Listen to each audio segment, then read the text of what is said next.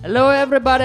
Hello everyone. And welcome to the MOFShroom, which is a podcast by Ministry of Funny, hosted by myself, Harish. And Terrence. Where we talk to people just doing cool shit, controversial shit, or anyone who we find interesting. And hopefully you find them interesting too. So our guest today is Dr. Prash, co-founder of Caleb & Brown, a Bitcoin brokerage based out of Melbourne. Where we talk about mainly the philosophy of cryptocurrency. I mean, we learned a lot and hope you do too. Enjoy!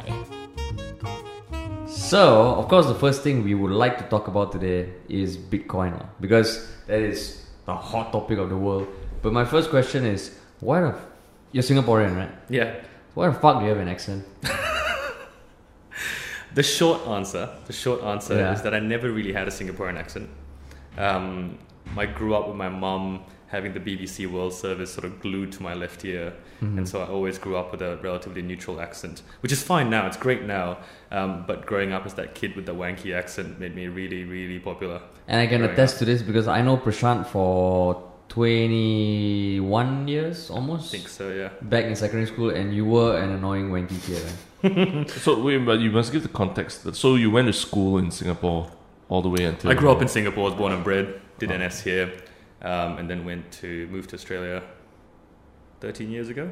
Okay. For studies? Yep, for medical school. Medical school. And how come you haven't come back? There are certain freedoms that are afforded one in places like Australia. Yeah. Freedom of thought, cognitive liberties, which perhaps aren't exercised to the same level in Singapore, would be my way of answering that question. Very, very nice. I see you've been asked this a lot. So you studied in Singapore, went through the Singapore system, went through army. Yes. Went to do medical school in Australia. Then how the hell did you end up doing Bitcoin? That's the question I've been asked probably more often. I got into cryptocurrencies primarily because of the philosophy of it, which is something that's probably worth talking about. But that's really what drew me into it. Yes, there's the financial component of it. What really got me interested was the philosophy of it. And working in psychiatry, really at the end of the day, when you drill down to what psychiatry really is, it's a study in philosophy. It's a study of what is normal and what is abnormal. It's a study of how we assign normality to certain things and how we assign abnormality to certain things. It's almost impossible to work and live in the psychiatric paradigm without considering philosophy.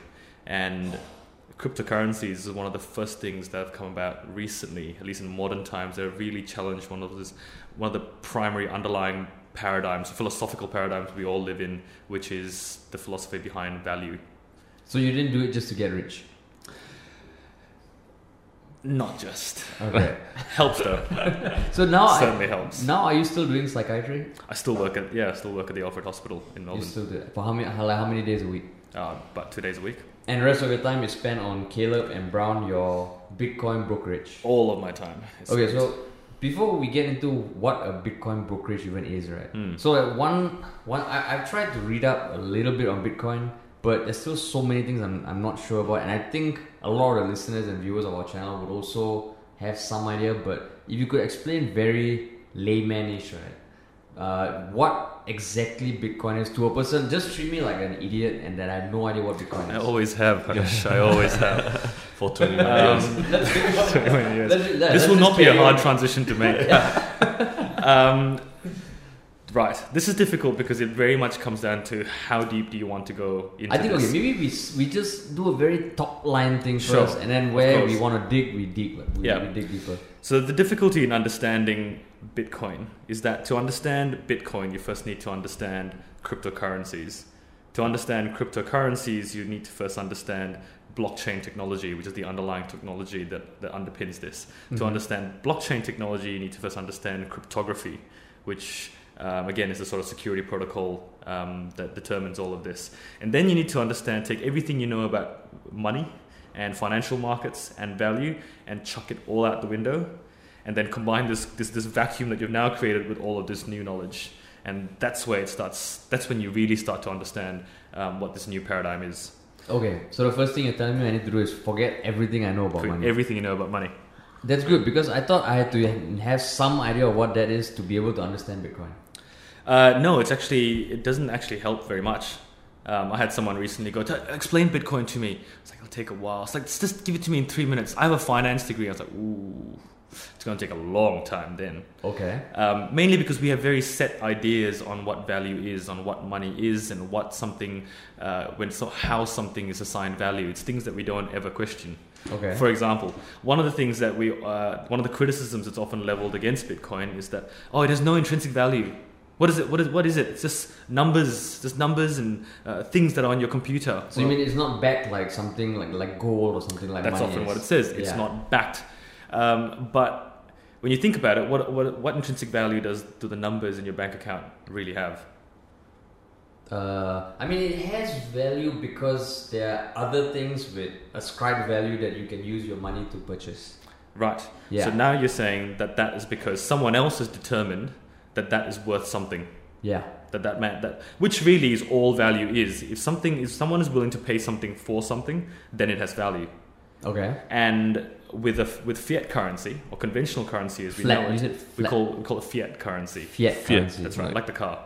FIAT. And what's that term? That's conventional money, dollar money, Okay. pounds, sterling, yen. Okay. With common fiat currency, it's backed by a government. Mm-hmm. Right? A government. This is known as legal tender. The government has guaranteed that this is worth this particular much. Whereas cryptocurrencies, such as Bitcoin, are backed by and solely by the users. They are returned to a true free market economy in that it's the users that determine the value of it. If a user says that I will pay you this much for a Bitcoin, then it's worth that much. If a user says I will pay you 14 goats for a Bitcoin, then the value of a Bitcoin is 14 goats. Okay. It's determined entirely and purely by the user as opposed to that by a government. Okay. Now, this can get problematic because people traditionally have used the government as a trusted source. So I believe that this $10 note is worth $10 because the government says so, because I believe in my government. Okay. That is dependent on one key principle, you believing in your government. Mm. It's all well and good if you live in Singapore where we all believe in our government. Not all.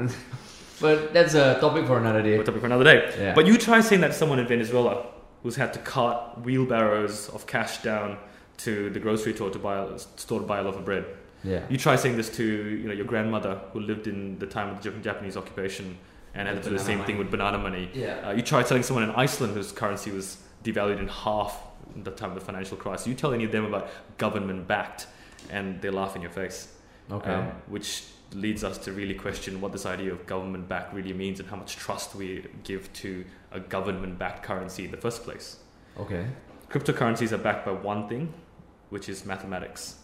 They're all defined by an algorithm, and mathematics is irrefutable, it's immutable, can never be changed. So what do you mean defined by mathematics? Because previously you said the value is defined by the users. Sorry, that is true. Yeah. Consider governments can devalue currencies. Yeah. Governments can cause inflation, governments can print more money, whereas with cryptocurrencies, because they're all defined by mathematics and an equation, you can't do any of that. Okay. It's all set. So maybe even before talking about how cryptocurrencies seem like an improvement to the current monetary system, what is a cryptocurrency? Fair. Should probably start with that, shouldn't we? That's fine. It's Yeah. free flowing. Yeah. Free flowing. Yeah. So, cryptocurrencies are digital assets. Conventionally, they're talked about as digital currencies. We're trying to move away from the term digital currencies because they're not just currencies. A currency is something we use for exchange, whereas some of the digital assets, some of the cryptocurrencies are better as value stores, for example. Okay. They are, if you want to talk about them as currencies, they are online currencies in a way that they're electronically exchanged. They're not backed by a government. They are not backed by a bank. The key component behind them is that they're a decentralized economy. So a bank could be a centralizing agency, and these are economies that have no centralizing agency. So then where does the Bitcoin come from? So the Bitcoin was written into an algorithm. Now the history of Bitcoin is very murky, and Bitcoin is only one of the many cryptocurrencies out there. Yeah. The history is incredibly murky. Its creation is attributed to someone or some people or something called Satoshi Nakamoto. Okay. No one knows who it is. No one knows how many people that is. And he or it has been credited with writing the original code. which designed this protocol, and that was then launched into effectively the internet, and that has become the algorithm that defines Bitcoin today. Okay. The very first Bitcoin transaction that we know of was 1 Bitcoin for 2 pizzas. Based on current market value, that's about a $7,500 pizza. Damn. So that means Bitcoin. Okay, so like a bank has money in like it regulates the flow of money, like the cash flow in the economy. So am I right to say that Bitcoin is like a bank in the internet that is run by its users? Yeah, that's a good way of putting it, except there is no bank per se. So there isn't one central agency that controls how much that is worth. Okay. Its value is designed solely by how much people are willing to pay for it. So that means how many Bitcoin are there? So one of the key things that differentiate Bitcoin from other digital assets, a lot of other digital assets, is that there are a fixed number of Bitcoin. There will only ever be 21 million Bitcoin. That's been written into the algorithm, and not all of them have been released as yet. Okay. So then what releases Bitcoin? So there's a process known as Bitcoin mining. Yeah, I've heard that. You've heard that term. Yeah. And if you assume that it's a bunch of little leprechauns sitting inside a computer sort of hacking away, no. That was a nice romantic ideal. But it's a complex means of... It's a computer solving very complex mathematical problems, effectively, which requires a huge amount of computing power. And as the computers, the various nodes or miners all around the world, all competing to solve these puzzles. And these puzzles are essentially deciphering the transactions that are happening along the Bitcoin network. So these puzzles are not meaningless puzzles? No. It's not some weird Mensa IQ test. No. We would call them puzzles, but it's a mathematical equations that is trying to work out to legitimize all the transactions that are happening in the system. Okay. And as it's almost like a lottery, that at certain time intervals, as certain number of these equations get solved, a new Bitcoin is released. Okay. And that's written into the algorithm. And so when that gets released, that will get assigned to the miner who has gotten through and solved as many of those puzzles or equations that are necessary to then release that coin. So it's like a real-time exam. Almost, yeah. Okay. Now, having those miners, those computers solving these equations are necessary to keep the network running. Okay. Because that's what keeps the transaction loop flowing. And how do you incentivize these miners to keep this transaction loop going? The incentivization comes from this Bitcoin being released every now and then. So it's actually a really clever system that self-modulates and rewards people to... I think of it as like, streets would be a lot cleaner if you knew that there were gold coins, like little or gold specks scattered every now and then. It would incentivize people to go out there and sweep the streets voluntarily if they knew that every now and then they would find a little gold nugget.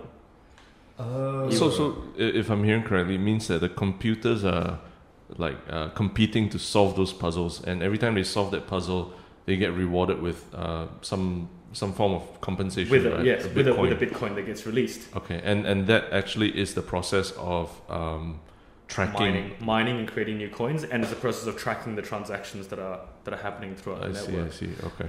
Now like I said, there will only ever be 21 million Bitcoin. That number is fixed. I can't remember what percentage we are at the moment. Something like 70 to 80% have been mined. As we get closer and closer and closer, the interval between the time when these coins get released will get longer and longer and longer. So coins will be released less frequently.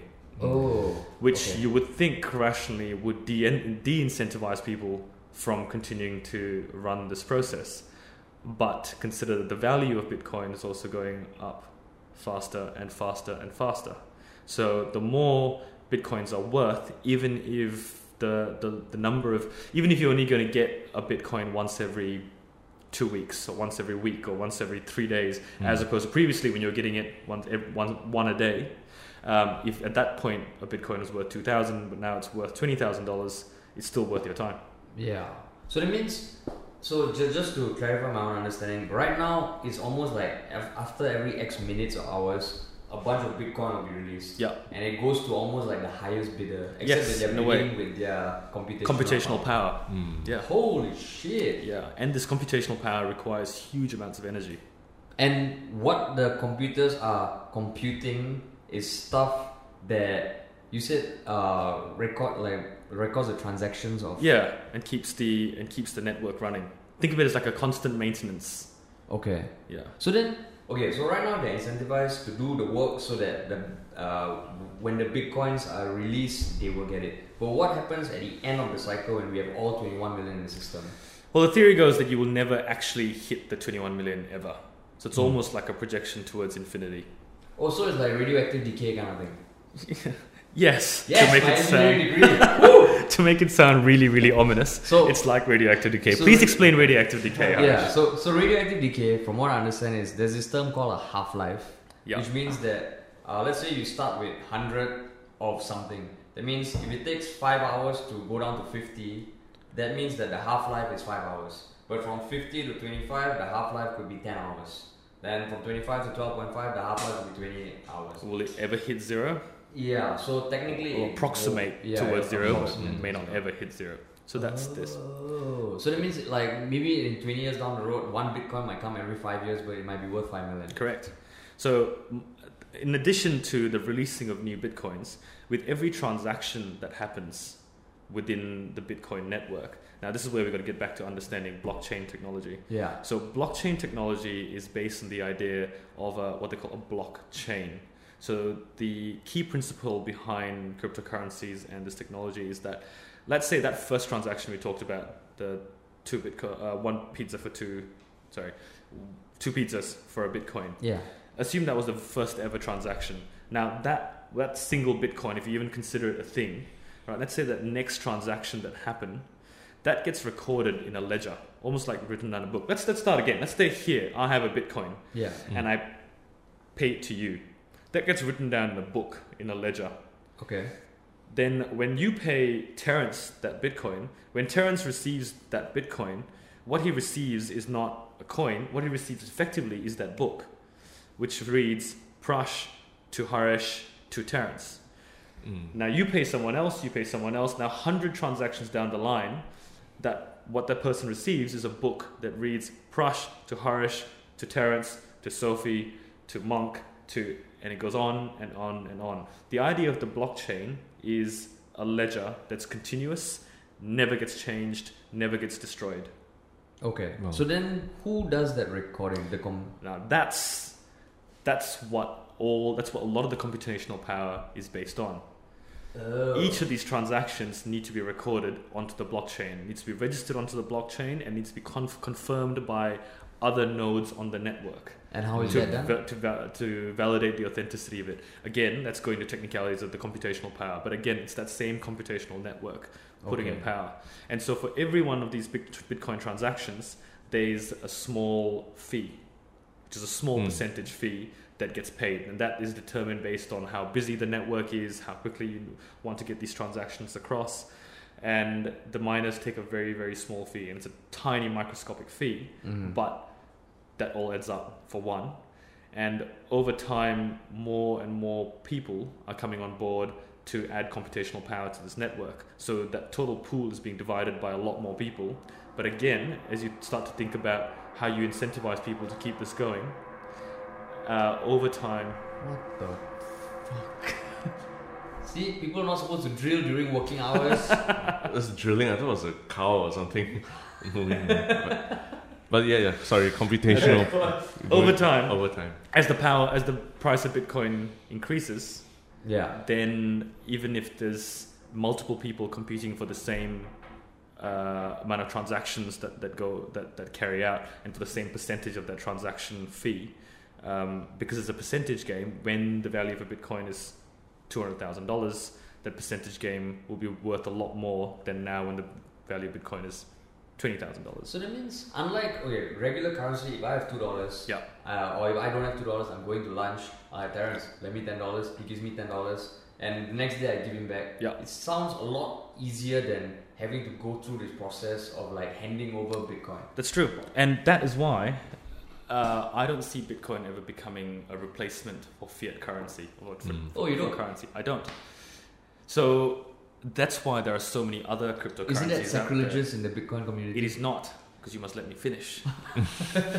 There are a whole heap of other cryptocurrencies out there which are traditionally known as alt currencies, mainly because they are alternates to Bitcoin.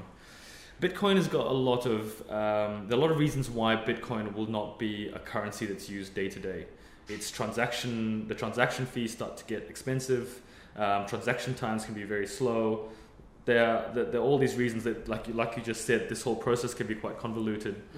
But Bitcoin's future, we'll talk about that in a bit maybe, is as a value store. There are other currencies, the currencies like Litecoin, there are currencies like EOS, which have their own value proposition, particular value proposition, in that the transaction fees may be very low, their transaction speeds may be really quick, and they're the ones that will start to become the currencies that we use. Okay, if that makes sense. So you're saying that there'll be no point in the future where we go to a supermarket and like, oh, this thing costs how many Bitcoin, or that I'm buying a house and it's going to cost. Hey, Darren, just give me a drink. I need some Bitcoin.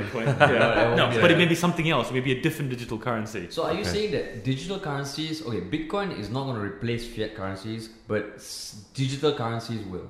That's the way I see the world developing. Okay, yeah. So that means digital currencies. Bitcoin is one of many digital Correct. currencies. Yes. And not is every digital currency cryptocurrency?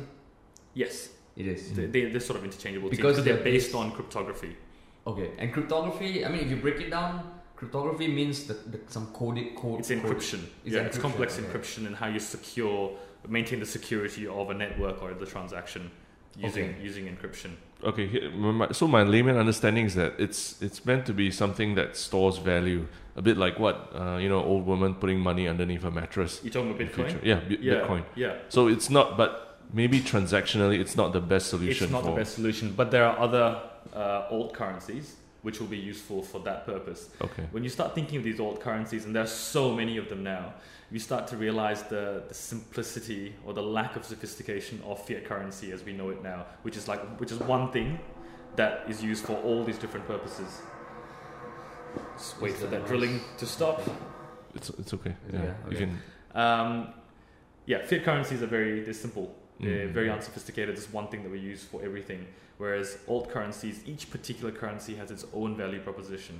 So, for example, we talked about things like Litecoin. It's called Litecoin. It's fast, it's quick, it's cheap, it's easy to transact. You have things like Ethereum, which you may have heard of. It's got the second largest market capital after Bitcoin. Yeah. Ethereum's main value proposition is in B2B transactions. So business-to-business transactions. It has systems built in called smart contracts, which probably too much to go into, but effectively think of money that pays itself. So where you can set up a smart contract where almost if this then that sort of protocol, and the contract will pay itself out, which is pretty fascinating in terms of the prospects that holds for business-to-business relations. Whereas you can't do any of that with money. Yeah. We live in a time where the different currencies are defined by geographical boundaries, not by usage boundaries. But hopefully we can move away from those geographical boundaries to different currencies being defined by the value that they provide. So you're saying that fiat currencies are going to be obsolete soon. What they're replaced by, we don't know? We don't know. I look forward to the day where the money you hold isn't worth the paper it's printed on. I don't think that will happen in I'm sure it won't happen in our lifetime. Yeah. But perhaps at some point in the future. So, okay, the one thing, like right now, as much as you can imagine, okay, for monetary systems to be set up for over the past decades, you needed a government. Yes. But then now, if the government is hearing like there's this free market money, I don't know, like growing up in Singapore, right? Like there always needs to be someone in charge of something. So when this kind of things gets out, right? Yeah. Is Singapore ready for this or not? I know Singapore's not ready for an Indian Prime Minister. Is it ready for cryptocurrency? I don't know. I don't know the answer to that. Now I know the MAS has been quite welcoming of this change. I don't know how much of that is because they truly see this as this this philosophical change that they want to embrace, or how much of this is because they're shitting themselves and they desperately need to get a handle on this, or how much of this is because they see how much money there is to be made and they want to get their slice of the pie. All three of which are very valid reasons to get involved. Yeah. But MAS has been allowing, or at least they haven't been putting all that many regulatory restrictions on things like ICOs that are happening in Singapore. I'm here in Singapore working on to meet with some of the guys who are releasing one of the big ICOs that's coming out in Singapore. Okay, I'm going to ask you what an ICO is in a minute. Sorry. Yeah. So I think it will happen. Singapore never wants to fall behind the curve, at least in financial terms. It's always prided itself on being on the forefront of the financial industry. Yeah. So it would be stupid for them to ignore this. So I still have a lot of questions. So Bitcoin, crypto. Okay, blockchain. Yes. What's blockchain? So blockchain is what we were talking about earlier in terms of the ledger. Okay. The ledger that continues on from the start. Okay.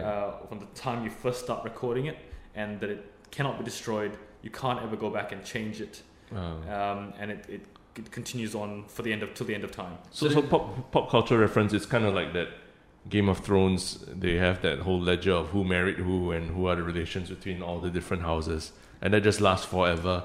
And you go back to the library and check it when you need to know. Exactly. Which means that it has a lot of purposes outside of cryptocurrencies. Yeah. So things like medical records, I see as one of the big users of blockchain technology. Yeah. So if you can put medical records on the blockchain, then your medical records all of a sudden become instantly available to you. It can be taken anywhere. It can't be changed. It can be accessed by anyone. And you have that. How many times have you looked back and, hey, when did I have that TB shot? When did I have my last tetanus booster? Yeah. I don't know. I can't remember. But it's all on the blockchain. But you could argue that systems that are in place now, they do have a chronological sequence of all your appointments, right? True. So in some way, that is a gradual build-up of everything you've done. So how is blockchain different? Well, for one, these systems don't necessarily integrate well with each other. So one hospital... Oh, you mean like CGH, SGH? Yeah, exactly. They don't integrate well? You're kidding me. I mean, even just paper and digital, right? Don't integrate well. Yeah. And yes, you can say, well, oh no, but why can't we just convert everything to digital? And then, then we put it all in the cloud, and we can do... Yeah, there's a lot of things that you can do with our present paradigms and present technologies. Yeah. But why not with the future technology that will streamline all of this? Then what makes it so hard to change previous records in a blockchain? You can't is change a blockchain a term? A blockchain? Yeah, it is a term. So that blockchain is that one continuous thread. Yeah. And the whole point is that you cannot change it. And it's useful. Is there a reason why you cannot? Or what That's the whole principle behind it. The whole point is that it cannot be changed. If it's happened, it's been recorded. Why would you want to go back and change it? I mean, you never know, man. I mean, okay, so one thing I know about Bitcoin is that it got big on the dark web for drug deals and so given that there's always going to be people out there who want to fuck things over and bring the world down and just fuck things up, I'm guessing there'll be at least a few people who would want to go back and change part of a blockchain. So is there something particular about blockchain that prevents it from being changed?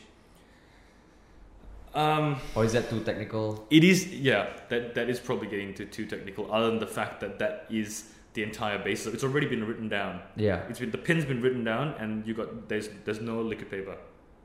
There's no liquid paper. What if someone invents the liquid paper? Because when people invented pens, there was no liquid paper. There's a pencil you can rob. That's right. You can't rob this. Yeah. And some fucker invented liquid paper. Never say never. Yeah. But blockchain technology, as we know it, is incredibly secure. Okay. Thus far, we have to believe in the technology that we do have. Just a point that you said earlier that I thought was interesting was that people studied finance, like myself actually.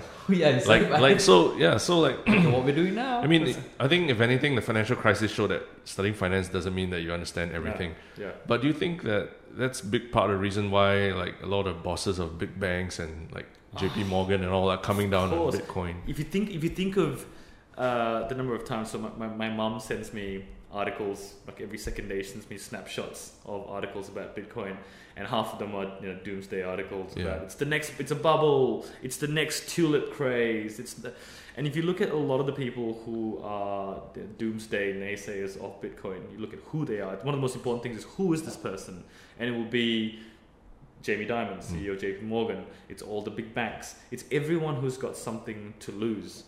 You then have to start to wonder what's the private Bitcoin wallet of Jamie Dimon? Do you think he hasn't gotten onto it himself? Not an idiot. So you guys are like sticking it to the man. So we like to think that's the whole purpose of this entire revolution. Yeah. It was born from a dissatisfaction with existing financial markets, as demonstrated from the global financial crisis. When was the paper by, what's the guy's name? Satoshi Nakamoto. When was it published? I should know this. I'd say it's about 2008, 2009. Yeah, I think I heard it was around the time of the financial crisis. It stems from that dissatisfaction. That's almost like a TV show, man. Like, have you watched Mr. Robot before? I haven't seen Mr. Robot. Have you watched Mr. You've watched it? Yeah, a bit, so it deals with something about this group of hackers who want to like fuck the system and bring it all down. But I guess this is a step further because it's almost like bringing down the old system and coming up with a new system. Exactly. Yeah. There's a movement called which cryptocurrency revolution fits into, the ANCAP movement, the anarchic capitalist movement.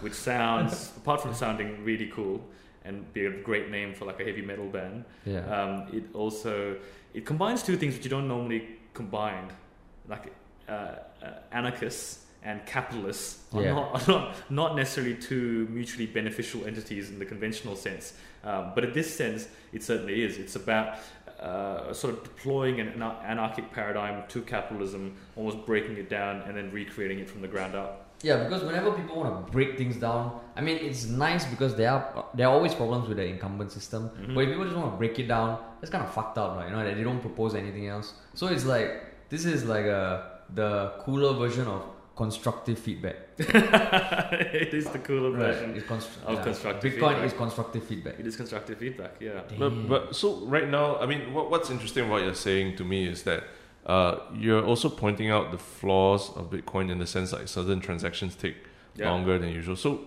there is an so-called exuberance around like people jumping in and buying Bitcoin and not really understanding it. I mean, do you think that's a wise thing for people? Oh no, I worry about it. So let's even consider what's happened in the market recently, right? Bitcoin was trading at about 10,000 USD, and it went up very rapidly in the space of a couple of weeks. It almost doubled. Yeah. In one sense, it was good for business because everyone was jumping on board. I didn't like it. I got really concerned because there's one thing about people who understand the technology, who understand the system, and are going into it because of that, for that reason. It's something completely different when you're people who are just jumping, like you said, on the bandwagon, just solely because there's money to be made. The problem with that is that those people who are just jumping on it just purely for the money and don't understand the system, is that with the slightest tremor and they'll jump out. The slightest tremor and they'll jump out. And when they jump out, their fellow comrades jumped on for the same reason, will jump out with them, and will cause a massive dip in the price. And then that will be the crash, and that will be the bubble has burst. And it's the same people who jumped on for the wrong reasons, would get out for the wrong reasons, and they're the same people who then look back and go, see, I told you so. It wasn't the problem with the technology, it wasn't the problem with the market, it wasn't the problem with the currency itself. The problem, as is often the case, is people. Yeah, but I mean, that's essentially, like in general, stock market behavior, as much as you can put research about it, a lot of it is psychological as well. Without a doubt, yeah. So is this something that you almost see as inevitable, much like the internet bubble? You know, it popped, but slowly the internet has so much influence. Yeah. Is Bitcoin going down a similar path? I think so. Although it's doing that with a lot more up and downs and a lot more volatility, and that's unfortunate. That is the way it is, because it's become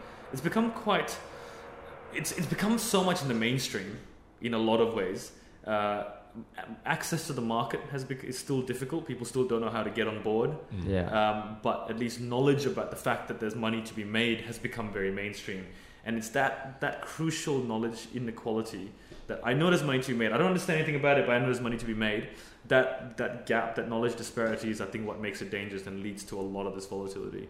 But so how much do you actually need to be, a savvy so-called investor? How much do you need to know? Yeah, like after what we discussed today, does that mean that we're ready to? Yeah, can we go tell our friends like, hey, fuck you all, you don't know I understand cryptocurrency, blockchain motherfuckers. Yeah, you can get t-shirts made. T-shirts made. Yeah, exactly. And then start a boy band. Yeah, that's what our teammates are doing outside, just listening in and blockchain motherfuckers. Anarchist And capitalism and cap.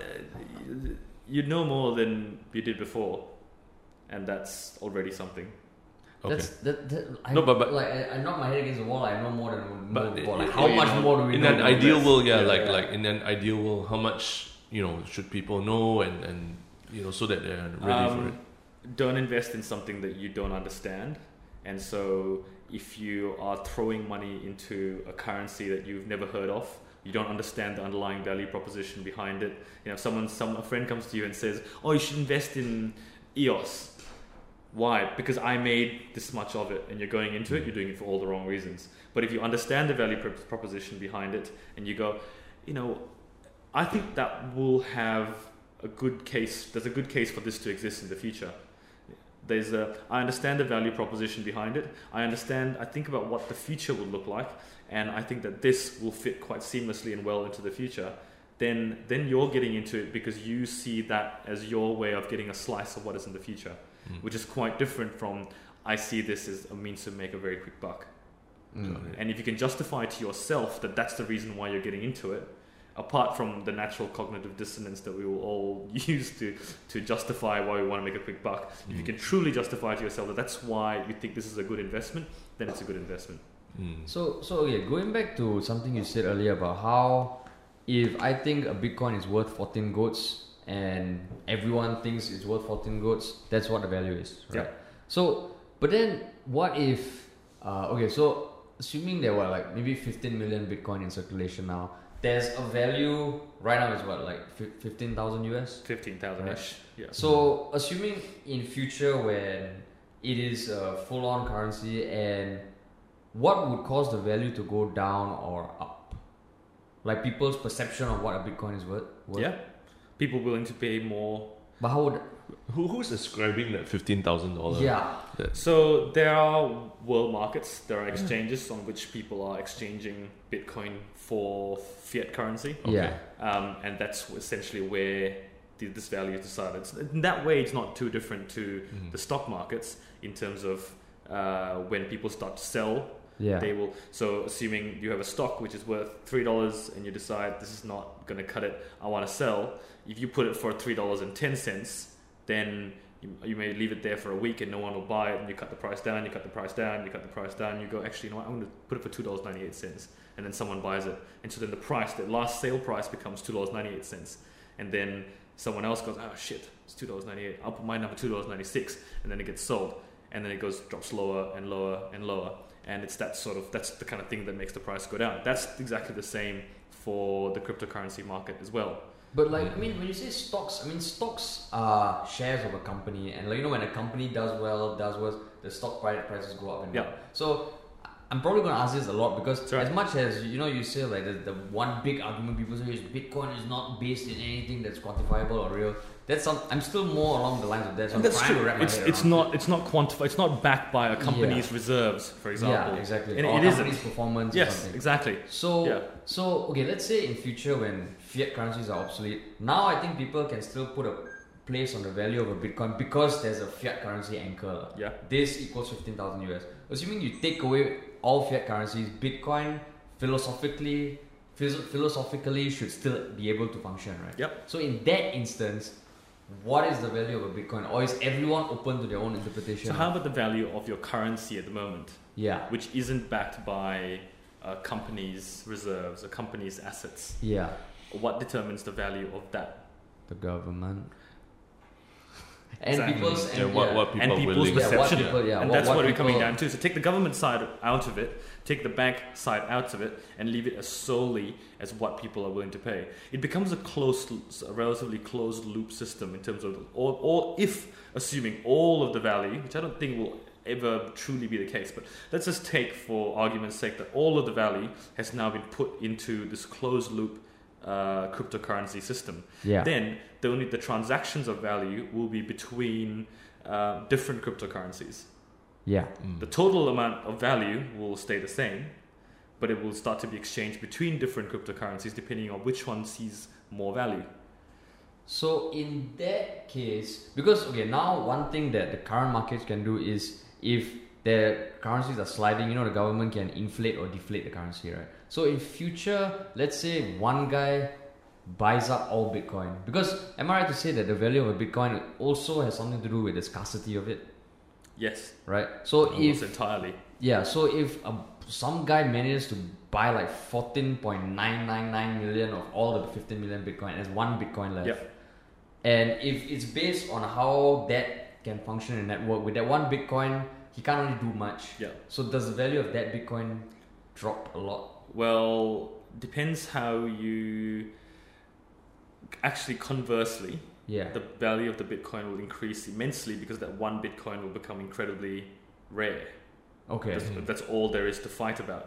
However, so its use as a value store will increase, because really there's only one Bitcoin left in transaction that the entire world is fighting over in this dystopian reality. However, its use as a currency, as a transactable currency, will go down dramatically, because a currency is determined by its functionality, by how much it's used. Also, it's more of a stored value. So I think I see Bitcoin. We keep using the term Bitcoin and cryptocurrency interchangeably. Yeah. And I haven't the purists. I'll get slaughtered after this by the purists for doing this, but for the purposes of lay conversation, it's probably easier. But if we're talking about Bitcoin in itself, its main value proposition in the future is as a value store, not as a currency. Think of it as a replacement for gold. Okay. Gold. Why is gold valuable? Because it's scarce. And that's it. Yeah. That's the only reason why it has its value. People say, "Oh, but gold it's pretty and it's used in jewelry," and gold isn't valuable because it's used in jewelry. Gold is used in jewelry because it's valuable. Yeah. Because all our aunties want to show off when they go to the wedding, right? Yeah. That's why gold is valuable. Yeah. And until now, we haven't had anything else that's been a limited resource in the same way. Gold is the only thing we've had all this while, which is the closest thing we have to a purely limited resource. Gold isn't practical, though, in a lot of ways. It's not transactable, it's not portable, we can't carry it down, you can't divide it, you can't walk around with a gold block and start shaving off bits of it to pay for things. Whereas now, all of a sudden, we have the first thing, which is truly a limited resource, but it's coupled with the transactability, the portability of cash. I travel when I'm going through airports, and there are forms you figure out, are you carrying more than $10,000 worth of cash, worth of currency? You laugh at it because no, I'm not, but I've got $200,000 in a USB stick in your pocket. You could be, but that somehow doesn't compute on still conventional models of measuring how we're moving money. But the point is, now we can, with the same value store, is coupled with all the benefits of a currency, and that's what Bitcoin promises in the future. Oh. So I guess what you're saying is that as much as we think that money is valuable because it's backed by gold, the perception that gold is very valuable is in some way constructed artificially. Exactly. Right? And what Bitcoin has now done is that it has managed to artificially construct value in this bunch of numbers and all that has now reached a level of gold per se. It has. And the idea is that we'll start to replace gold. I guess that makes sense. Because even if you take the case of lobsters, right? Yeah. Do you know the history of lobsters? No. In the 50s, it was actually prisoner food.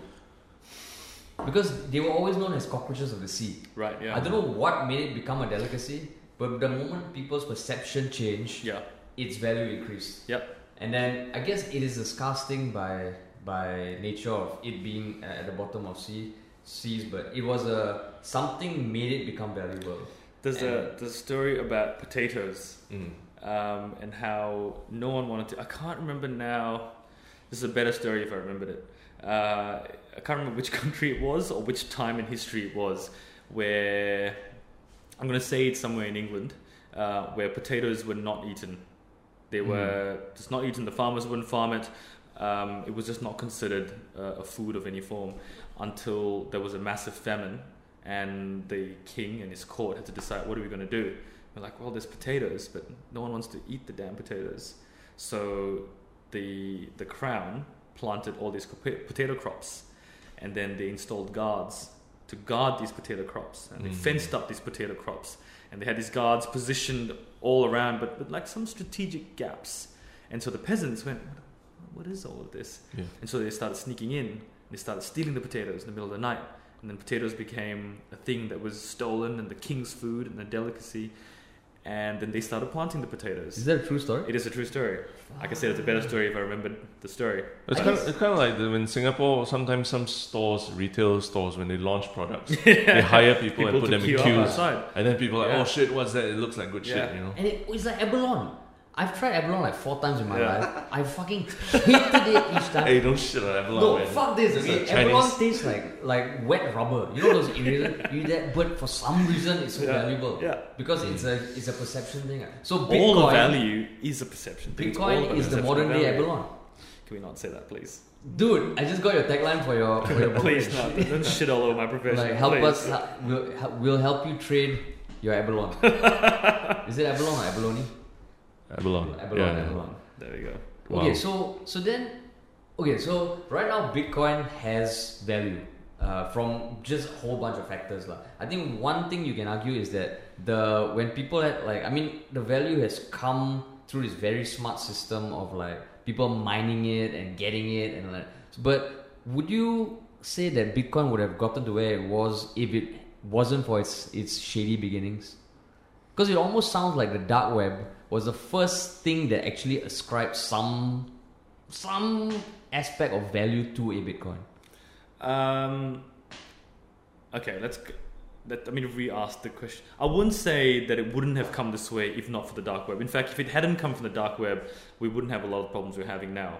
Because for people like me who are trying to get it more into the mainstream and trying to, there's a lot of stigma that comes with it. Okay. Because for a long time, people knew Bitcoin as that things that you buy drugs with. Yeah, Or that's the what I things knew it as. 47s. And the things that you buy weapons with, and the Yeah. things that fund terrorism. That's what they knew it. But that's because the first people to catch on to new technologies are people who are desperately looking for a way to circumvent current models. Like porn. Like porn.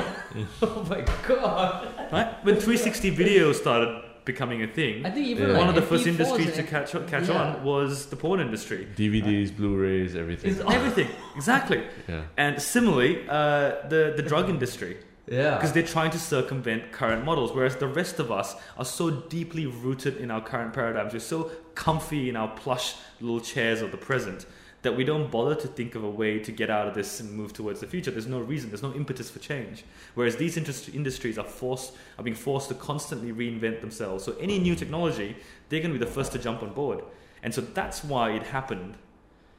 It happened as a matter of circumstance. That almost proves its worth. It does. Yeah. Of course Right. it does. Because I mean, Yeah. I think the video format also was kind of dictated by what did the best for porn. Yeah. Right. Yeah. Right. Fucking hell. Yeah. Man. So what's that just a space? question, because our audience sometimes views younger as well. Yeah. So you're saying that a finance degree wouldn't make sense for better understanding Bitcoin and everything, but then what would you need to study, or what? I wouldn't say it it won't make sense, but it does mean there's a lot of pre-existing knowledge that you have to dump, Okay. and a lot of pre-existing notions and misconceptions that you have to dump about things like value, like we've talked about. We need to reconceptualize the way you think of value completely Okay. to try and understand the cryptocurrency paradigm. So for people who are working in the Bitcoin industry right now, like yourself, what kind of skills or knowledge or background do you actually require to be in it? It's very hard to say. There's very, I can't think of one apart from inquisitiveness. I can't think of one particular trait that's necessary. My background is medical. I'm a doctor, Yeah. and yet I've gotten into this because I was interested in it. And if I think of my office and the people who are the guys I have, my brokers, they come from very diverse backgrounds. Well, like what kind of? I've got another doctor who's a cosmetic physician. Oh, I've got a really? guy who ran his own guerrilla marketing company who sold that and is now partner with us. I've got a couple of young guys who have left halfway through their finance degrees to come and do this because they see a greater future in this. So there's quite a diverse background. I've got an actor who is sort of doing this on the side, and all it requires is inquisitiveness. So would you say Bitcoin to the financial industry is kind of like what internet was to media, in the sense that it's a new technology that has so many potential users, But in '99, it was almost like at the cusp of it. I was speaking yesterday to a guy who's a venture capitalist, and who he's in his late 50s, and he's lived through the internet boom. Yeah. And it's not just him. There's a lot of people who say this, that this is the first major revolutionary change to the world as we know it since the internet. Yeah. And I don't disagree. I mean, I've always believed it, but it's nice to hear this come from someone who actually lived through that change and is now seeing this as the first major change since.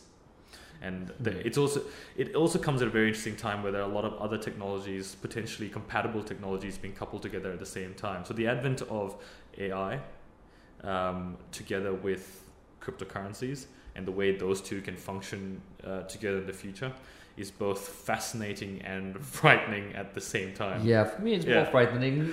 Yeah. So one of the things that we have to... Sorry, you want to say something? No, go ahead. One of the things that you always need to mention, I'm an optimist. And I have to be an optimist when it comes to cryptocurrencies because it's what I work in. And psychiatry. Yeah. And I always like to see the utopian future of it. And I like to think about and talk about the utopian ideal that is behind the crypto revolution. But behind that utopian ideal, there is a very strong dystopian shadow, which is very hard to ignore. What would be the worst case scenario? I don't know about a worst case scenario, but there are plenty of potential pitfalls and problems. So problems that have been raised, which I don't have immediate answers for, are things like governments worry about taxation, for example. How are we going to tax this? If everyone starts getting paid in Bitcoin, for example, how are we going to be able to monitor it and see where the money is going? How do we measure the flow of money well enough to be able to tax it? And from a socialist standpoint, from a humanitarian standpoint, taxes to some extent are essential to ensure the well-being of the people and the common folk. Distribution of wealth. Yeah. And a true free market economy, which is sort of the epitome of the capitalist paradigm, kind of goes against the socialist paradigm, which unfortunately is something I also believe in. So there is this loggerheads there. I don't have an answer to it. I'm saying this right now. I don't. I don't think that is enough of a reason yet for us to not move forward and look into this more. Because the problem with all future technologies is that we often judge it based on present paradigms, right? Yeah. We judge from the time of Galileo onwards, we've judged any future idea based on our current view of the world, when we really need to judge it based on what we think a future view of the world will look like. But I would have thought it would be counterintuitive, because the big problem with tax is where there's a lot of money that's flowing that they don't have visibility on. And from what I understand about blockchain, where you can literally see every transaction, wouldn't that help with taxation? You can see every transaction, but you can't necessarily see who that transaction is. So that's the thing about... So what I've heard is Bitcoin is fully anonymous, and I've also said, no, it's not anonymous, blah. So wait, can you just shed some light? So you can see the transactions going through according to the wallet address, but you can't trace that necessarily to a person.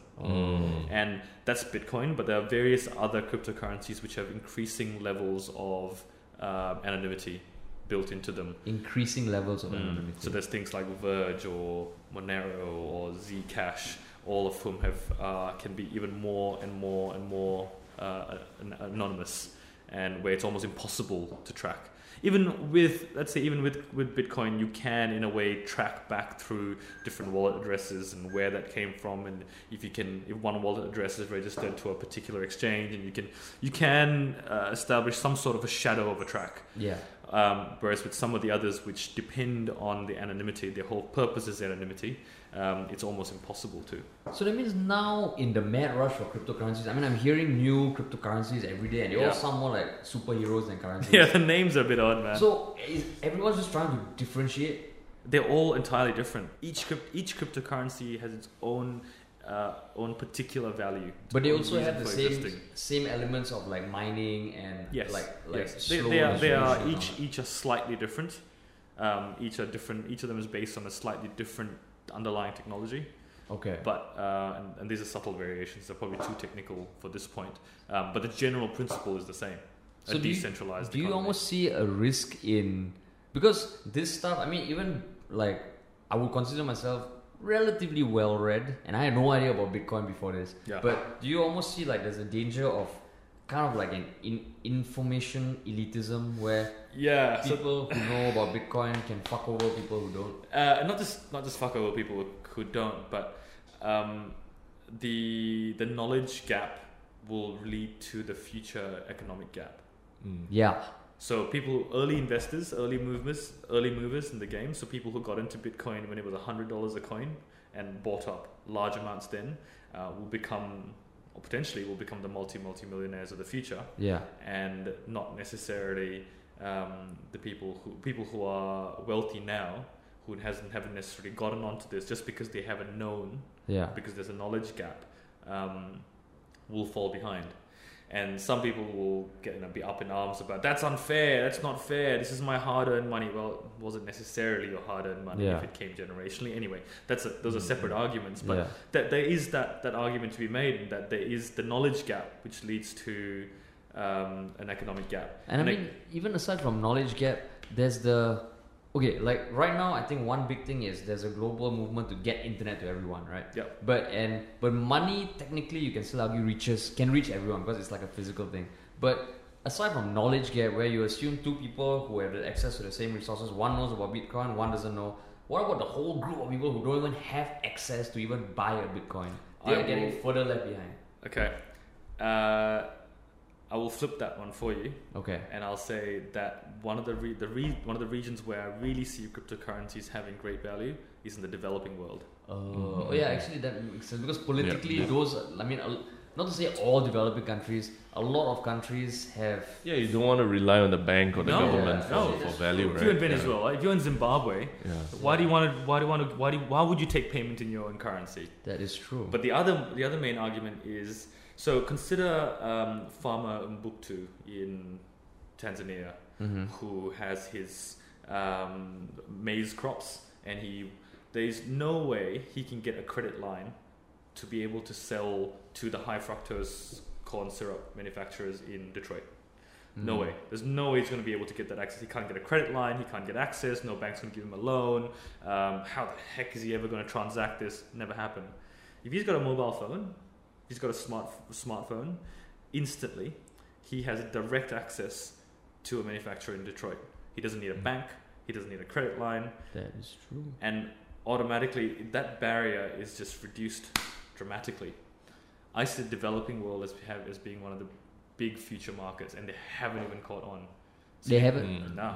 If you consider how many people there are in the developing world versus the developed world, we're talking about a 1 to 6 discrepancy. And once the developing world really starts to catch on to the cryptocurrency wave, the potential value increase is enormous. Is there any information on what people are actually using Bitcoin to buy right now, like most people or most of the transactions? Cocaine. This is again one of the arguments against Bitcoin and stuff, but no one's using it. No one's using it. If we keep saying, well, it's got no purpose because no one's using it, then that argument sort of falls over because no one is using it yet.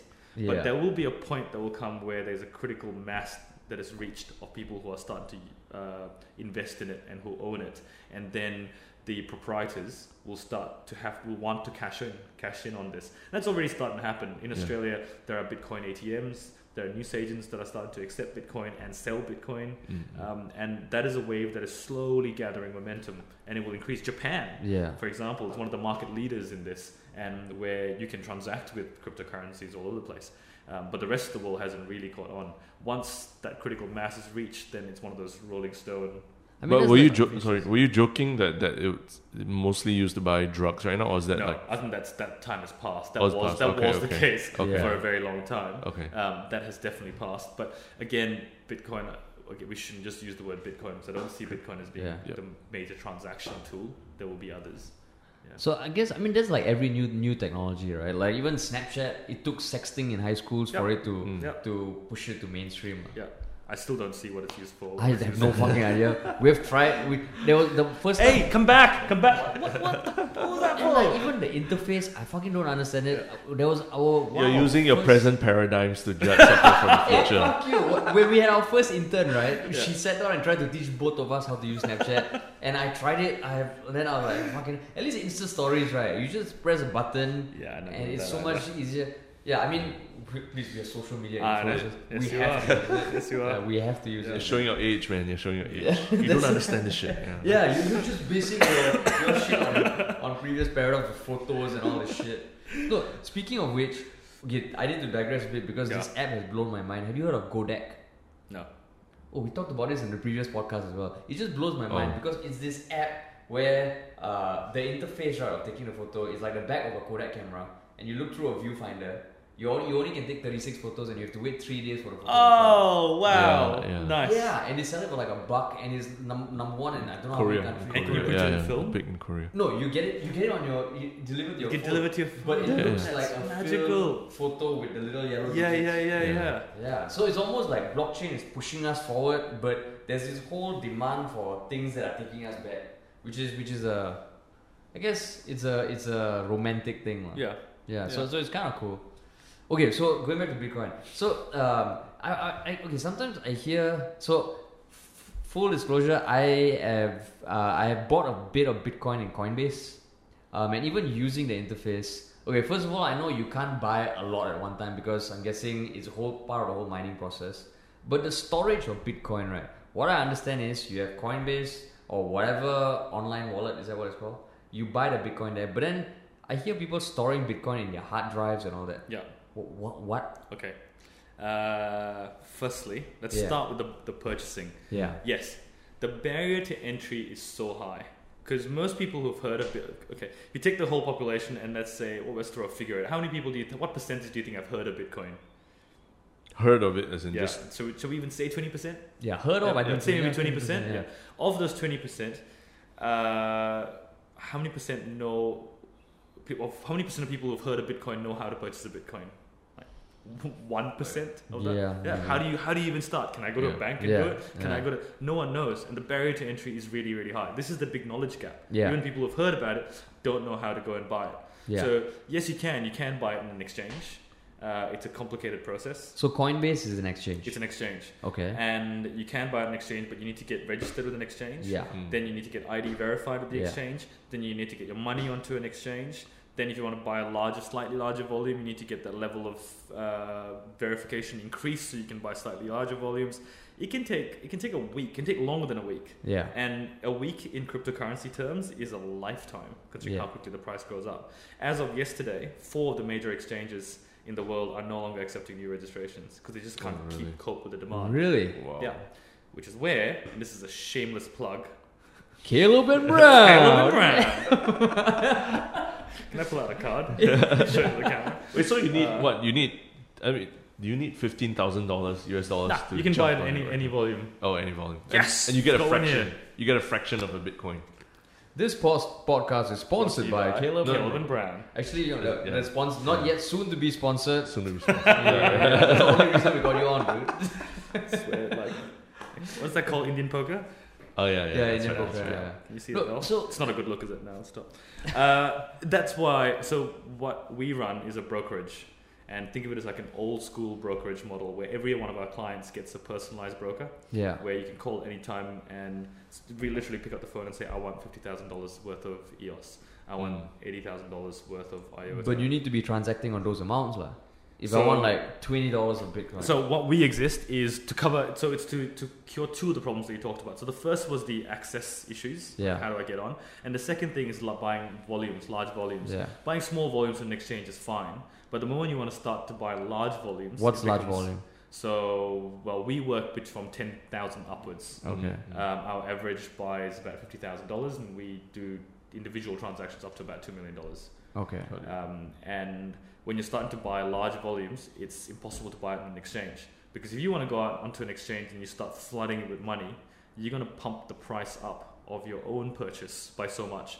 If you want to buy $200,000 worth, by the time you bought the $200,000 worth, you've already artificially pumped the price up so much. Because you can only buy in small blocks, and every block... It depends on who's selling it at what price. So it's an exchange, it's a marketplace, right? Yeah. So people are trying to sell and they're pegged at different values. And if someone comes in and tries to automatically buy up a whole bunch, you're going to go so far down the order book that by the time you got to your last buy, it's so much higher than the price that your first buy, your first dollar bought with. Yeah.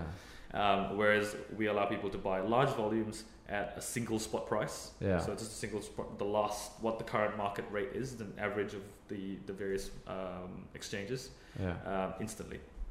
Okay. Wait, so a question. So when you bought your Bitcoin, right? Yeah. Do you count how much you have in terms of amount of Bitcoin, or just I have like $500 or $1,000 No, so what happens value? is I have to transfer money from my PayPal to that platform, and then I converted X amount of USD into Bitcoin. So I do have. So you do have a number of how much a number. Bitcoin you have. Yeah. Even a fraction of a Bitcoin. Yeah, and you can buy any fraction of. To buy one Bitcoin now is 3,000. That's exactly. like wow. And then you get to the point of that's brokerage. That's why. Okay. That's why we exist. Yeah. As far as we know it, we're the only ones in Australia. Damn. Yes, sir. Yeah. See lah, fucking set out other countries don't want to set out in Singapore. Brain drain only. I had four requests for a bank account so far turned down in Singapore. Are you serious? Yep. Wow. Why? That is completely typical. Wait, but your citizenship is Singaporean. Singaporean. He did NS. Yeah. Some more, okay, fun fact. This is because I know you that long. He is Singapore's second test tube baby. A test tube baby. Yeah, Singapore's second test tube baby. Thank you, Wow. Arash. This is really relevant to the current Big plug. conversation. I mean, that just made Caleb and Brown even cooler, man. True. Yeah. Second test No, tube baby. you're like a baby from the future working on a future technology. Boom! Wow. It's like, that's got to be in your profile, management. That should be the profile. Right from birth, he was changing Yeah, he was paradigms. changing paradigms. You were your born present in your paradigms. mom's uterus. Fuck your present paradigms, man. I was not born in a test tube, Harish. I didn't break out of a test tube, like glass shattering. You see the scar? You see the scar? You were conceived in a test tube and then put into your mom's uterus. Yes. Right? So, okay, you were... Other people, I was conceived in my mom's uterus. You were conceived outside your mom's uterus. Do you really want to talk about your conception? No, but almost it's quite so poetic because you saw the outside world first. Yeah. Granted, you were just 2 cells at that point in time. Yeah. And then you went back in and and then I've come back out. Yeah, exactly. He's bringing his vision of the future to the rest of us. Can I get a cape mortals. now? Dude, you're like Can I please get a cape? It's like Scientology, like the you know that. C and B on my cape. I love this. Exactly. This is good. It's a good idea. Man. Yeah. Oh. Like, do you have test tube baby friends? No. There's So no Facebook group or WhatsApp group or something. Test tube babies anonymous. Test tube babies. Damn. Man. To all my comrades out there. You don't have a symbol or something? Like...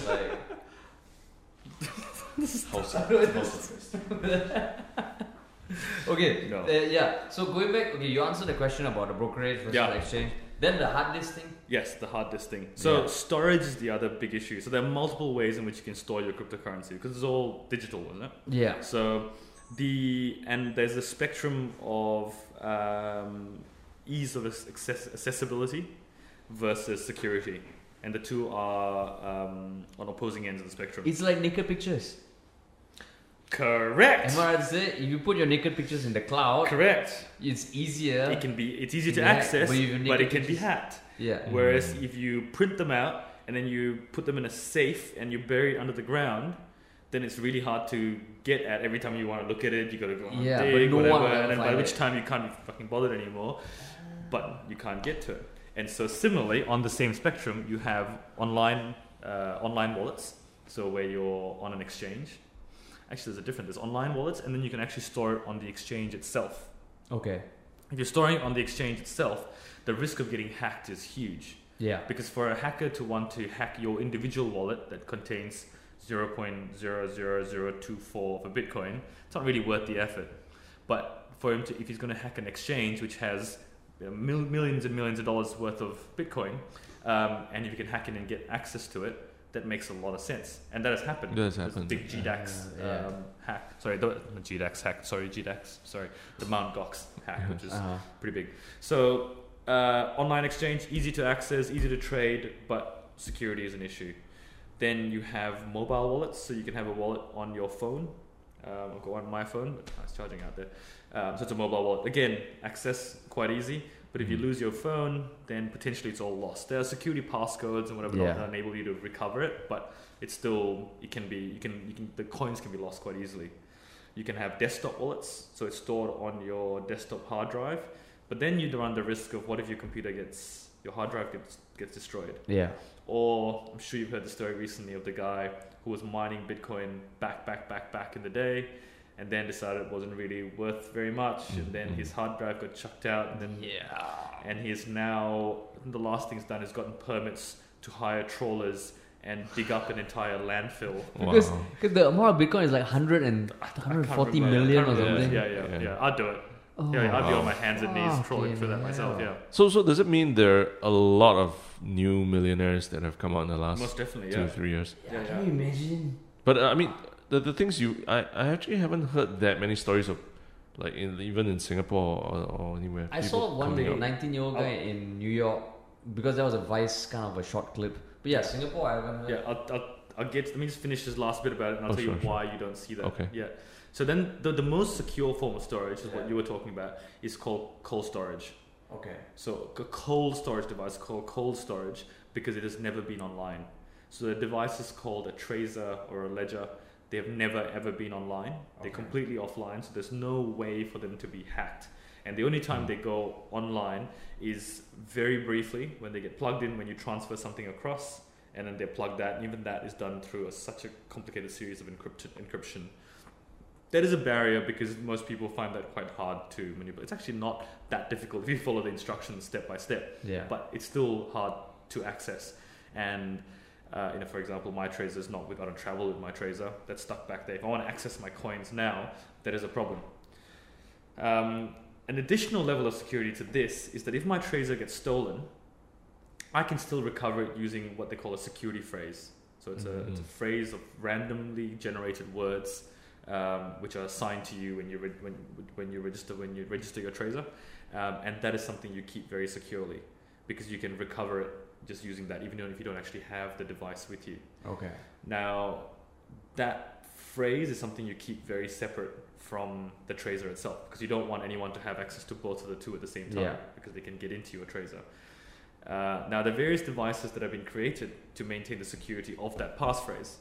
I'm not going to tell you where my passphrase is, but there's devices there's one called a crypto steel, which is, think of like military specification steel, on which you can imprint your passcode and then actually bury it under the ground in a backyard somewhere. So it's literally burying your gold. Shit. Wow. And wait, so that is the passphrase that could help you retrieve your tracer.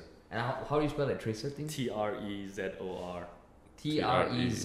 Trezor. Tracer. Tracer or ledger. So okay, let's say using the analogy of a picture again. A picture when you print out, you have that image there. It can be there's something, a physical form. Bitcoin, what is it that you're putting into your hard drive? It's the series of numbers. Mm. And that is the code for all the ledger transactions? Yeah. Oh, so that means like what you said, when you want to transact, you need to be connected online because it needs to add the next block to the chain. Correct. Oh, exactly.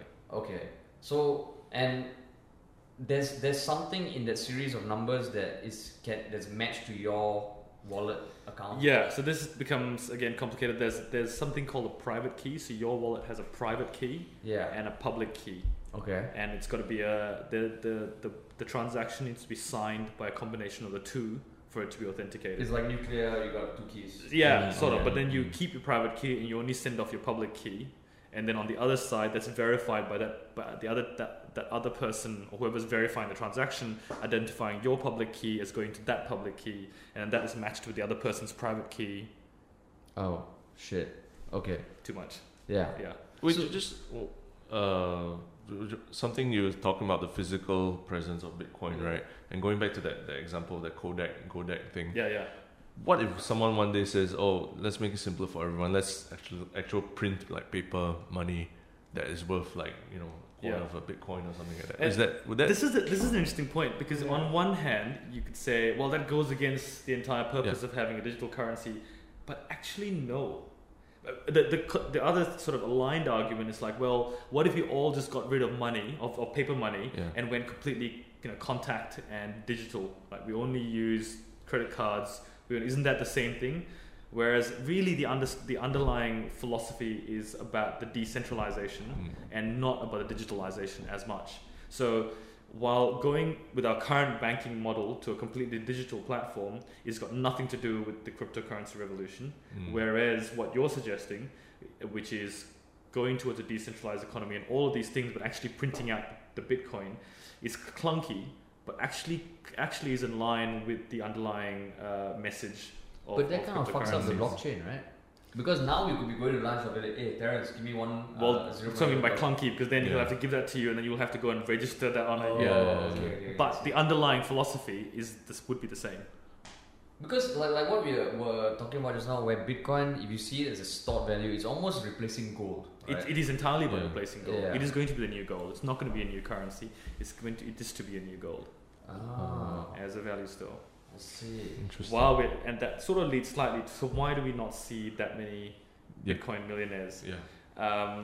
2 reasons. Hold on. Can I take my clothes off? Oh yeah. Wait. Just say your That- jacket, that's- dude. Who the fuck asked that question? And you want more water? Whoa.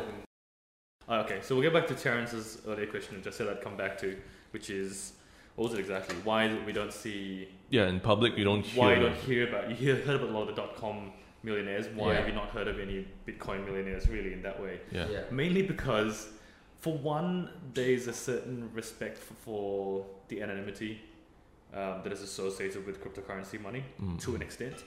But the main reason is that most of the Bitcoin millionaires are Bitcoin or cryptocurrency millionaires are cryptocurrency virtual millionaires in that no one's cashing out. Oh, I see. I haven't sold a thing in the entire time that since I've been investing. I haven't sold anything. And some would say that's perhaps not wise because I could have cashed out a little bit at its peak and then waited for the drop, and then you could go back and forth a little bit. But I haven't sold anything because I see that eventually the value is going to be so much higher. Really? We are nowhere even close to tickling the tip of the iceberg attached to the glacier. Really? Nowhere close. And that's why all these guys who, the whales as we call them, who have got enormous amounts, enormous reserve, it's all virtual millionaires because they're all holding on to it. Why would you sell? Huh. That's interesting. It is interesting. Is that... In a way, which should restore the faith. As much as you want to say it's a bubble, it's a bubble, it's a bubble, what about all the big guys? All the guys who own a lot of the Bitcoin and a lot of the cryptocurrencies and who are heavily invested in this, if they're not cashing out, why are they not cashing out? Get worried when they're cashing out. But at the same time, at the internet boom, during the internet boom, I'm sure there were a lot of big VCs and all investing in a bunch of things, and they got fucked over, right? That is true. Right. So I think, I have heard. Is there a term for people who are holding on to their Bitcoin? What's it called? The whales, or this term hodl. What's that? What's that hodl thing? It basically means you're It stands for something, right? Yeah. What does it stand for? Can you pause this for a second? No, we can look it up. Like the projector. Look it up. Oh yeah. Yeah. Hodl. Yeah. How do you spell? DL. HODL. Hodl meaning. What is hodl? This is good. I haven't had Toblerone in ages. Hold on for dear life, I think. Hold on for dear life. Yeah, oh, hold that's on, cute. yeah. So you're a hodler. Which is a pun on the fact that you're holding. Yeah. So you're a hodler. As most of us are. Damn. It's all virtual money. Virtual money. Or virtual value that I hold on to. Okay. So you mentioned way back at the start this term ICO, right? Yeah. What is ICO? Okay. So, the problem with Toblerone, this shit gets stuck in your teeth. Oh, you should try Dane. yeah. Like Yeah, that's That's one. bad. Dane Here's gets the another toffee- question. Why are duty-free shops always chock-a-block full of Toblerone? I don't know. What the hell is with Toblerone and duty-free shops? Why are there so much taxes on Toblerone? Every time I go to an airport, I'm like, what's with all the Toblerone? Like massive bars. Maybe there is a lot of tax on it. Huge triangles that big. Fucking Giza is sitting in the duty-free shops. Why is there so much? Anyway, Which one did you get? The milk, dark or white? milk. Milk. Okay. Cool. Yeah. Where were we? ICOs. Yes. ICOs stand for initial coin offering. It is the cryptocurrency version of IPOs. Okay. Initial public offerings. So when a company is going public, they have an IPO, they sell shares, and they take money in and they give shares out to the investors.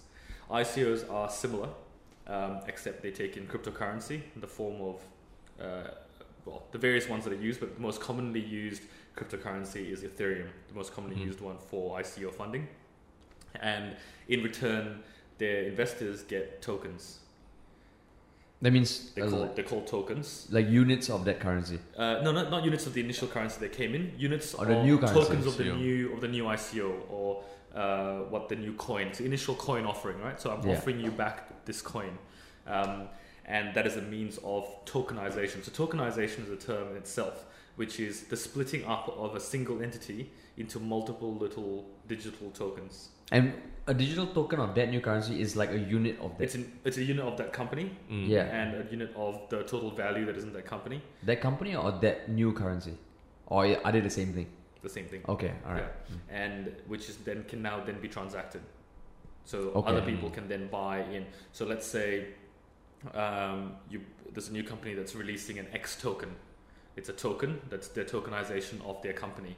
And you want to buy into it, you put in some value, you get a certain amount of these X tokens, you can then sell that X token on to someone else as that company's value increases, or as people's perception of the value of the company increases, that X token becomes worth more and more and more. So it's almost like getting a critical mass to start with. It's like am I right to say it's like the cryptocurrency version of Kickstarter kind of thing? Yeah, that's one way of looking at it, yeah. Right, where you have X amount of value and you need to get people to contribute that amount of initial. It's through. You said it's through Ethereum. Well, Ethereum is one of the which is the cryptocurrency that is most used to fund this. To fund it, but why not just fiat currency straight up? Because the whole point is to work in a cryptocurrency paradigm. So it's a conversion, not converting fiat to this. You're within the crypto. Oh, I see. So you go from fiat to Ethereum. How do you pronounce it? Ethereum. To put you into that paradigm, and then within that paradigm, you're transacting within. Yeah. Oh, I see. Okay. So that's what ICOs are, and they're very exciting because they automatically give direct access from people with an idea. Yeah. And they give them access to funds. So you're right, in a way, it is like a Kickstarter. Yeah. Gives them direct access to people who want to give them money for this. The problem with it is that there are a lot of scam ICOs around. Yeah, sounds like. And a lot of ICOs have nothing more, they don't even have a working model, they're nothing more than a white paper. And that's tricky when you have, the ICOs released recently $30 million in 30 minutes. That's how much they've raised. What? 30 minutes of release. What? $30 million in 30 minutes based on a white paper. So they got $30 million worth of Ethereum coming to them from just people who want to jump on a bandwagon. Oh, there's this coin called Dogecoin, right? Based on the dog. Dogecoin. Well, what the? So that also would have gone through. So from what I understand, Dogecoin is something that was created as a joke. It's like an alternative cryptocurrency, but then now it's valued. I don't know how many fucking $1 million. Wait, so there was under an ICO or something? Yeah, would that have gone through an ICO? It's the nougat. It's the nougat. Yeah. But actually, so I mean, I'm a step behind you in understanding it. So if I have let's say I'm trying to create a lamp or something like that I think is going to revolutionize the lamp industry, and I obviously I can't go for an IPO, right? Because you're starting a new company, or I find it hard to find funds from traditional investors. Yeah. So you're saying that I could go and have an ICO? You could, but then the question will be asked: what advantage is there? Yeah. Is it an ICO for the sake of an ICO, or is there a particular advantage for this being tokenized? Okay. So you first need to understand the idea of tokenization. Tokenization I find fascinating and a great way of moving into the future. You can tokenize anything. You can tokenize property, for example. So instead of one person buying a house, you almost form a cooperative. And so you have one house, which you split up into multiple tokens, and those tokens are sold off to whoever wants to purchase these tokens, and it means they own a share of the house. That's kind of like a REIT, right? It is, but it becomes so much more transactable, and it's so much easier to exchange, because you can just exchange this as you would. You can exchange it from one cryptocurrency to buy into to purchase this, and then that token then can be passed around, and the contracts become so much easier. You don't have to have these complex contracts of where this is passed, who owns this part of this house, lawyers' fees, all of that's taken out of the equation, because all you have is these effectively, this is the term smart contracts, because the contract's already been written into the token, and then wherever that token goes, because it can be tracked infinitely along the blockchain, wherever that token goes, the value will follow. I see. So that's tokenization. And so if there is some benefit from tokenization, then the ICO makes sense. Your LAMP ICO makes no sense from a tokenization point of view because it doesn't add anything at all. I'll give you an example of an ICO. So one of the reasons I'm here in Singapore is working with an ICO that's really hitting the market right about now. They're called Electrify. I don't know if you've heard about them. There was an article about them 2 days ago. Very exciting. Like, I've shied away from ICOs for a very long time, mainly because there's so many of these scam ICOs and they scare the crap out of me, and I don't want to stake my professional reputation on something that is going to be pretty dodge. But this one's actually really interesting. So the model is that there's Singapore's energy market, and I hope I'm not explaining this in a poor manner. Singapore's energy market at the moment is very much a monopoly by Singapore Power. You buy your power from Singapore Power. That's it. There are other energy retailers out there, wholesalers. Singapore Power buys from them and then sells to... they commodify it. Yeah, they sell to at retail rates. They buy at wholesale, they sell at retail. Yeah. Now, Singapore is moving towards a liberalized energy market, as a lot of the rest of the world is, where it isn't a monopoly and individual retailers can now sell to individual consumers. What Electrify is seeking to do is essentially create an online marketplace where they're able to match up all these individual retailers with all these individual consumers. So you no longer need to buy from Singapore Power. You can get onto the Electrify marketplace and you can buy your energy directly from wholesalers at wholesale prices without having to go through, without having to look at like individual contracts. You don't have to approach multiple different individual retailers and go, how much do you cost? How much do you cost? How much do you cost? It's an online marketplace that just matches up retailers and consumers. Well, why does that require a cryptocurrency? It sounds like it could be done right now with just a website. Not necessarily, because the total amount of energy that is being produced by the wholesalers, that all gets fed into this marketplace, split up into tokens, and that gets easily then sent out to people who are buying it from the other end. Oh. So you're tokenizing electricity? You're tokenizing electricity. Okay. And by bringing in this idea of smart contracts, it streamlines the entire process. But tokenizing, let's say if you break it down, like let's say they break it down into... Did something just stop? Oh, okay. That's kind of... Yeah, I'll hold my question. Okay, the other two are still running. Okay. Let's say you're saying, okay, so I'm still a little lost on the tokenization thing. So if you're saying tokenization is just breaking it down into these little bits of like little quantums that are transactable, isn't it like a kilowatt hour? Like you break down, you want to buy 5 kilowatt hours. How is a token different? No, it's not just breaking down the energy into smaller amounts, but also breaking down the value, also breaking down the amount that you're willing to pay into small little amounts. Okay. And it's building in these smart contracts where these things essentially will pay themselves. So the retailers get automatically paid based on the amount of tokens that are bought. And it doesn't have to be individual particular contracts with, like, I will contract to buy this amount of electricity per month.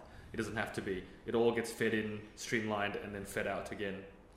Okay. Yeah. So that means, let's say a telco where you can buy additional GB of data. Yeah. Right? Is that in some way tokenization of data? That's only a single... No, I wouldn't say that's individual tokenization. But I guess you could move towards an idea where you have M1, Singtel, StarHub... And Circles Life. And what? Circles Life. And what? Circles.life. It's a new telco in Singapore. Yeah. Cool story. See, like you go Australia, forget Singapore. You could potentially feed them all into a single marketplace. Yeah. Where all of their power, what do you call their telco-ness? Their telco-ness. Data, I guess data. Yeah, bandwidth, right. Yeah, okay. All gets fed into and tokenized and split up. Yeah. And then gets redistributed and sold out and split up into tokens. And just depending on how much that they put in, they then get a percentage of what the retailers the consumers are buying on the other end. Oh, so that means it's almost okay. If I understand, right now the services we get from any particular service provider is dependent on us. Like establishing alliance of us moving money to them. Right? Exactly. Yeah. Because even though Circles Live you can buy data per GB, you still need to sign up with them, right? Whereas these tokens, it's almost like you can just plug, and that whole process of getting money across, it's embedded in the It's embedded. Itself. That's the idea of this thing called smart contracts. Oh. Just kind of like talk time over on your phone And you all can that. just hand it over, hand it on, hand it on, hand it Oh, on. so you can pass it to someone. Because that token has the inherent value, and that Yeah. can be passed on and on and on. So that is considered cryptocurrency because it holds a set amount of value in it, which might not just be financial, like the Electrify thing. There's that electricity component attached to it. Yeah. There's a certain value attached to it, yeah. Wow. Which is still attached to a monetary value, because you're buying it. Yeah. Wow. Wow. It gets pretty complex, and I probably haven't explained it well enough. I get the Electrify guys. So on they're the next doing show. it specific to Singapore. So they're starting in Singapore, but they're Yeah. expanding very rapidly all through Southeast Asia. Mm. And they've got more expansive plans that I'm not at liberty to talk about. But Wow. So technically, if you wanted to tokenize our YouTube videos, yeah, like you just want that joke. No, but people don't pay for it. That's a stupid analogy. no, the hell's No, gonna pay for no, your no. job? Sorry. No, I think I guess it's stuff that traditionally you never thought of as being able to pass Split. into. Yeah. Okay, so like you got Netflix, Amazon, Disney, and all. Now you need to sign up before you get access to their whole You library. sign up to one particular Correct. thing, and Yeah. whereas if you can tokenize I guess that works on like once you sign up, you've got it all. But imagine if it was according to like number of hours you watched, Yeah. Or what example, movies you or wanted. what movies you watched, you could just sign up for the token. Yeah. You tokenized it, and you just bought a certain number of tokens, and it was universal across all the different streams. Yeah. Wow. But that's almost like, let's say, is Expedia an analogy of that, where it's an aggregator of everything, Yeah. where you can go I and mean, this is buy. only one sort of ICO. This is an Yeah. online marketplace ICO. Not all ICOs are. Also, there are many types of ICOs. There are many types of ICOs. Now Damn. it gets way too technical at this point. Fucking hell. But the idea is that this concept exists, Yeah. where even companies, the moving of companies from the traditional share model, so fiat currency to shares, and we're moving towards the same set of value being divided up via cryptocurrency in, tokens out, Holy shit. transition into a completely crypto model. So that's where you're saying that the whole, at the very core, it's still blockchain. It is still based on the blockchain. Yeah. Yeah. So blockchain is gonna open up doors for fuckload of things. Whole lot of things. One of the most exciting things for me, which isn't actually that exciting, is history. Yeah. What is the problem with history? History is just a version of events that has been agreed upon By by the the right people people. who are in power at Yeah. that point. Yeah. Right? Most people don't know what actually happened in history, because Yeah. we only know what we've been fed now. If history was written in the blockchain, it can never be rewritten. But at the same time, so what about blockchain protects it from just being one person who writes it? It has to be verified by the various nodes. It has to be verified by various nodes. And again, you can have various versions of history that are written at the same time. Like there can be various different blockchains, but at least you're getting that's different perspectives. Yeah. That's different from rewriting history. actually That's different from Yeah. going back and erasing things out of the history textbook. Yeah. It's quite different from German textbooks where you do not have the entire history of the atrocities. It's different from most textbooks which don't talk about what the British did when they colonized. Yeah. Do you know that India had the third largest economy in the world before the arrival of the British? Oh, really? In the world, the third largest economy, and the British left it as a fucking mess. Third largest economy. From the third largest, and that is never talked about in history textbooks. Yeah. Yeah. Oh, and this idea of Sashi Tharoor talks about how one of the things that the British will always say is response like, oh, we came in and we built the railroads, we built this transport network. Yeah, well, you came in and you built the railroads so you can get to rape and pillage that part of the country, right? Yeah. It was all about your access. Wait a minute, there's a whole lot of uncharted territory there that we haven't conquered and destroyed. And What's the and fastest way we can get there? We'll build a train track. Yeah. Yeah. It's also, it sounds Anyway. like ICOs sort of solve a problem that we talked about earlier about transactions in Bitcoin being slower and taking longer, right? And that's why they're not based on the Bitcoin network. I see. Got it. They're based on other cryptocurrencies. Can these tokens be used to buy, let's say like for Electrify, but you want to use it for a telco? Can you take that token and use that Sure, way? if someone will pay for it. Okay. So what's being done to educate the future, like the young kids about this sort of stuff, or it's just too new to be even like shared? I don't know about young kids. I mean, how much do you learn about money? We should. Yeah, We should should all learn about economics from a very young age, but we Yeah, don't. It's something exactly. we all had to teach ourselves, somehow fumble through. Yeah. So we should be learning about it earlier. But I'll be curious to see how finance degrees, what is it in US? What's their finance faculty? What are they teaching? Have they started? Is there much about cryptocurrencies in the curriculum? I'd be very curious to know, because hell, it should. What's the point of training up an entire generation? If you look at what we do, I think it took a while before degrees in media actually factored in, like, YouTube is something that you guys should pay attention about. Really? Yeah, for the longest time it's always, YouTube is for amateurs. Yeah. I mean, to be honest, in the industry right now, you do get that sort of sentiment where people look at YouTube and Facebook. So I've heard from people in the industry as well say they don't want to put their videos on YouTube. They would rather put it on Vimeo because YouTube cheapens their content. Right. And I'm like, have you tried fucking watching a video on Vimeo and like buffering it in Singapore? It's fucking shit. So, and this was just last year. I think I had a huge debate with that person. Like, why? Just put it on both, dude. You're not killing anything. So there's this whole perception that anything new is like, or like if it's too mass, it cheapens. Oh, fuck all that shit. so like I'm pretty sure that finance degrees in Singapore, probably around the world, have not caught up yet. I'm sure they haven't caught up. And I mean, most of the things that I read or see interviews, like what you said, the people who have been doing this for a while, they're like, Bitcoin is a fad. Bitcoin is gonna blow up. I mean, Bitcoin is gonna like burst and all this shit. That is, I think the card full. Oh. Yeah. I think also we just carry on for a few more minutes because with the it's been what, like an hour 45 minutes. Yeah. Wow. So many things also can talk about like non-Bitcoin, but I'll leave that for the future. For the future. For the future. Episode 2. Hunting kangaroos and all that. So many I'll stories.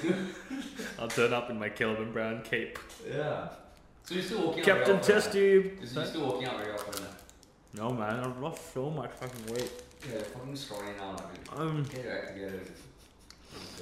This is I need to get back into it. So you don't walk out at all now? I do, but it's like once a week or something. It's pathetic. Once or twice a week. Once a week. I had a baseline. Well, this is nonsense. What do you mean baseline? I'd built up a baseline. Yeah. Yeah. Yeah, but baselines can go like that, dude. Yeah, true. Yeah, I tell you, it's eating fucking relatively healthy. Shit, like. I control I'm eating my fucking stuff right now. But You come to Singapore, you like go, right? everything. Hunt down me. Had rice Man. for lunch. So where are you staying now in Singapore? At home? Ah. Let's see. We're not live at the moment, right? No. Do you know No. yeah, we'll go. Okay. Yeah. So like we've covered a lot today. I think that's I need to wrap my head around a lot of things that were discussed today. If people wanted to find out just a bit more about Bitcoin, right? Yeah. Where should they look up? Or I mean, besides listening to this podcast, of course. Right? Yeah.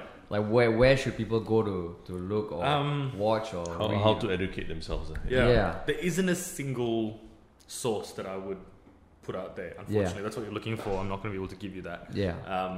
I can remember how I educated myself on crypto, which was to essentially read everything I get my hands on, of which there's a lot of information out there, and listen to podcasts. Listen to there's a lot of YouTube channels dedicated to this, and just listen to everything you can. And eventually, you will start to realize what makes sense and what doesn't, because it is hard to filter out the guys who don't know what they're talking about from the guys who know what they're talking about. But the stuff that doesn't make, the more you read into it, after a while, it becomes very clear what doesn't make any sense. So I would just start reading voraciously. And how would Bitcoin help Singaporeans get the 5 Cs as quickly as possible? Just because, I mean, that's an important question, I think. A lot of people have. What are the 5 C's again? Can you remind me? Credit card. I don't know what it is. I don't know Credit what is a card, thing now. cash, condo, car. Country club. Country club, yeah. Yeah. I don't know what it's a thing now. Maybe when we were growing up, we heard it a lot. I haven't heard. Country club. I haven't heard. The 6C, cryptocurrencies. And the Yeah. 6 C's. No, but crypto. Oh, for some reason I thought cryptocurrency was spelled with a K, but I'm a fucking idiot. Yeah, I Okay. was thinking like. Kryptonite. Yeah, actually, it's a 6 C's. The 6 C's. 6C. Yeah. God, it's a 6 Born here. You heard it here first. That's going to be the title of the podcast. The 6 6 C. Put it on the ledger, Blockchain Yeah, ledger. no one can take this away from us, man. No. 6 C. From a very, very simple-minded standpoint, there is a lot of money that is being made. And it is still very, very early days. Everyone is worried that, have I missed the boat? Have I missed the boat? Have I missed the boat? I've been hearing, have I missed the boat every 2 weeks for the last year. And the price has just gone up steadily. And they're like, well, when was the best time to buy? When was the best time to buy Bitcoin or crypto? Well, the best time was 6 months ago, and the best time then was 6 months before that. The best time then was 6 months before that. The best time is to get in. And yes, there are times where it feels like the market is inflated, but I remember buying. Not the first time I bought in, but one of the later times when I bought in, and you kick yourself. You're like, I should have bought in more earlier. Why am I buying it now? Because it's gone. It's like 3 times the price of when I first bought it. Yeah. You kick yourself. But between buying at $600 and buying at $2,000, and you're like, oh man, that's such a big difference. But then when it hits $20,000, you're like, well, actually that doesn't mean inconsequential. it's completely inconsequential, and that's what you need to consider. And I do believe that the potential is huge. That we're nowhere close to even to what the maximum potential is. If you really think it's the future, then the market cap of Bitcoin at the moment is, it's $200 billion, which is nothing. Yeah. Absolutely nothing. I think the market cap of gold is $7 trillion.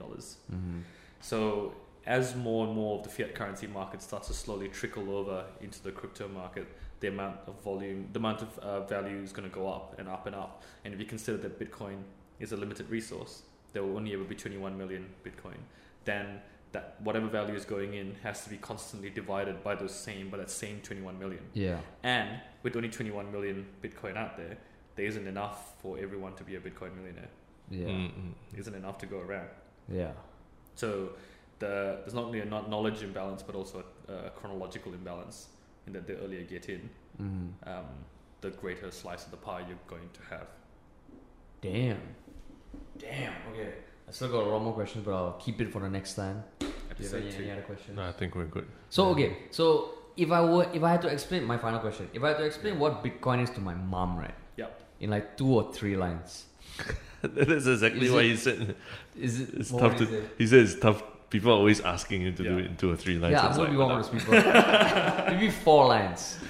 I'd say it's a digital currency, or it's a digital asset that stores value, that doesn't depend on any sort of centralized authority like a bank or a government, and its value is determined solely by the using populace.